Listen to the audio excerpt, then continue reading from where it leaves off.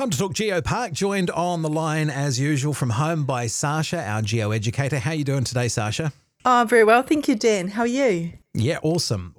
Surviving in the bubble. But really keen to explore more of the district, particularly from a Geopark perspective when we get out of lockdown. What have you got to help with that? Oh, look, yeah, we've been working really hard just to put a lot of new information on our website. So that's whitestonegeopark.nz. Now, I know there still seems to be a bit of confusion over the geosites and what a geopark is. So just to briefly explain, the geopark, if you think of it like, an open-air living museum, and the geosites within it are exhibits within that museum, individual exhibits. So of course, it's not a museum in the fact that we're preserving them and we're not touching them, and we're interacting with our environment as we go around once we're out of lockdown. But the geosites, of course, geo meaning earth.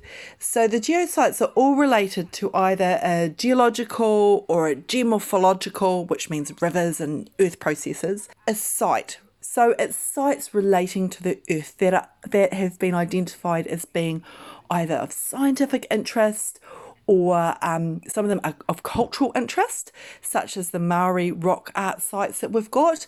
And some of them are social interest. An example of that, we've got the Golden Point Battery down in East Otago.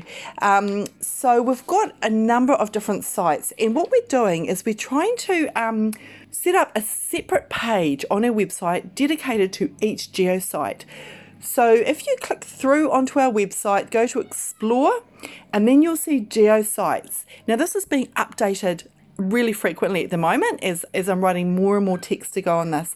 So just this last week, we've uploaded text on Valley of the Whales and Waiotara site and Anatini. Now these are all up around the Duntroon area, these three, and they're accessible on the Alps to Ocean track. So once we're at a lockdown, if you're doing the Alps to Ocean track, these are all ones that are either easily accessible or you can see from the Alps to Ocean track. There are more, of course, as well that are along that section. So we're just wanting to encourage people just to get online and have a look at the geosites, and you might just find some more information that you either didn't know about before or that really interests you that you would like to visit once we're out of lockdown. And if you've got any questions or want to know more information, just flick us an email. We're more than happy to help.